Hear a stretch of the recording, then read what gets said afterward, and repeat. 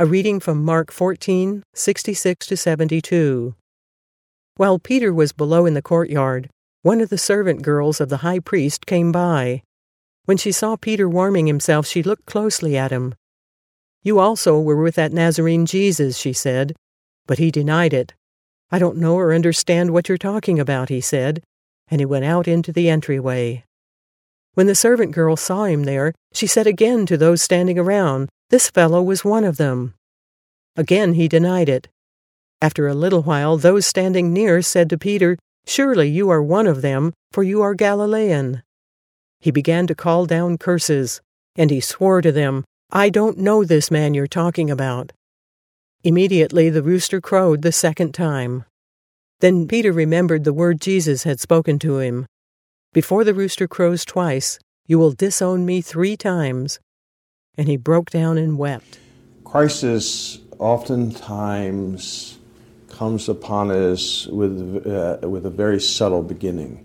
Sometimes on the horizon you can just see a dark cloud gathering, and it really doesn't mean very much. But as it nears you, it comes near you, and it starts to unfold itself around you, you see yourself being swept up in a storm over which you have no control. And to me, this analogy it kind of indicates what is happening to Peter. We talked a few days ago about Peter ascending the steps to Caiaphas' house and standing in the courtyard and to see what was going to happen. But he was not anticipating that he would be accused of being one of them. He thought he was he was invisible to everybody, and they would not know him. But he is identified. And as the people who identify him, keep coming back, his denials become more and more of a overwhelming crisis to him on almost every level.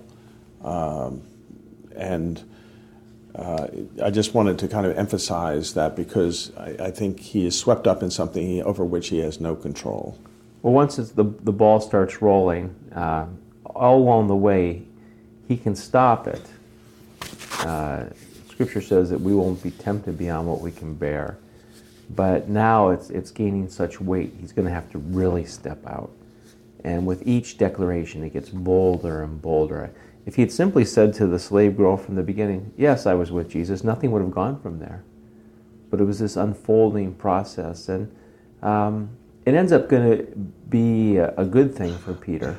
It's kind of hard for us to imagine this, but 3 times he's going to deny Jesus, and it's going to set up an encounter he has with the resurrected Jesus, where Jesus says, "Peter, do you love me?" 3 times.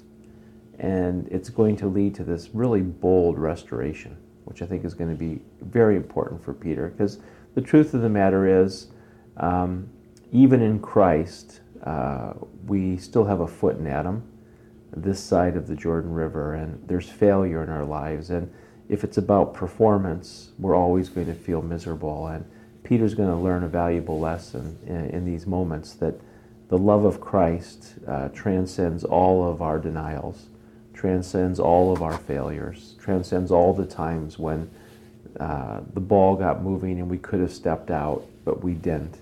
The love of Jesus covers a multitude of sins. It's good to look back over the time that Peter has been with Jesus, because when he meets Jesus, he's on the shores of the Sea of Galilee, and he's had perhaps a bad day because they haven't caught very many fish. And Jesus performs a miracle. And the words of Peter are prophetic. It says, "Go away from me, Lord, for I'm a sinful man."